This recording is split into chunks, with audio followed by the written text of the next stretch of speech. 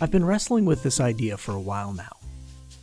When I launched Geek 4 in late August 2020, the original idea was to combine interviews and audio essays.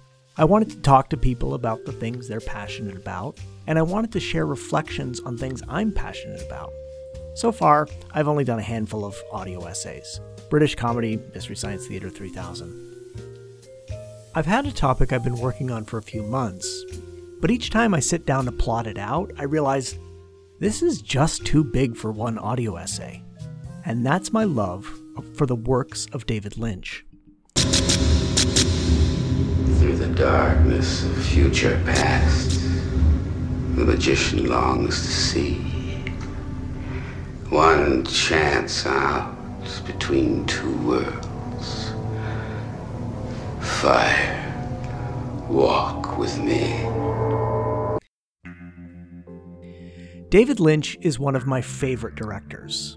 I come back to his works again and again, whether it's the dense, impenetrable films like Eraserhead, Inland Empire, or Lost Highway, or the more accessible works like The Straight Story or The Haunting the Elephant Man, or the challenging ones that skirt the line, Blue Velvet, Wild at Heart, Mulholland Drive, or Twin Peaks, which is the work of his I've come back to most often.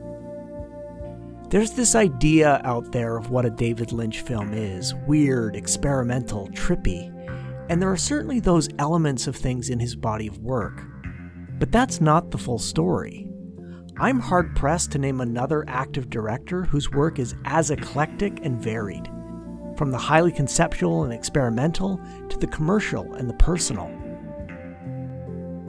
One aspect of Lynch's work that continues to fascinate me is his depiction of the seemingly ideal polite society, whether the white picket fence town in Blue Velvet or the picturesque town of Twin Peaks, as merely a facade, covering up a repressed, dark underbelly.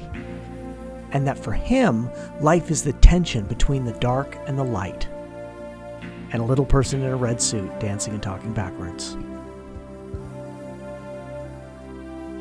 Lynch is a director famously reticent about defining meaning in his works.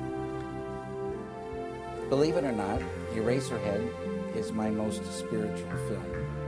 Elaborate on that. No. He seems to enjoy being cagey and relishes skirting discussions about symbolism, choosing instead to let his work speak for itself.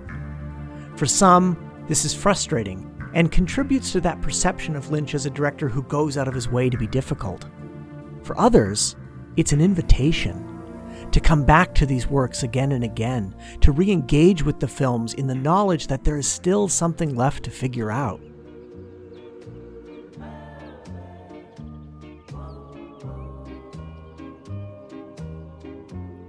So over the course of the next few months, I'm going to do a series of audio essays on the works of David Lynch. I don't know how many. I don't know how frequently I'll be able to get them out. I don't know if I'm going to look at all of his works or just the ones I love the most. I do know that I will continue to conduct interviews with people about their fandoms, but will intersperse these Geek for Lynch episodes as they're completed. I also know that I'm going to start with the work that introduced me to David Lynch 30 years ago, Twin Peaks. Honestly, there's so much that I want to say about Twin Peaks. It very well may be a multi-parter. I mean, there's at least half an hour to say about that horrible sweater Billy Zane wore in season 2, right? This is, excuse me, a damn fine cup of coffee.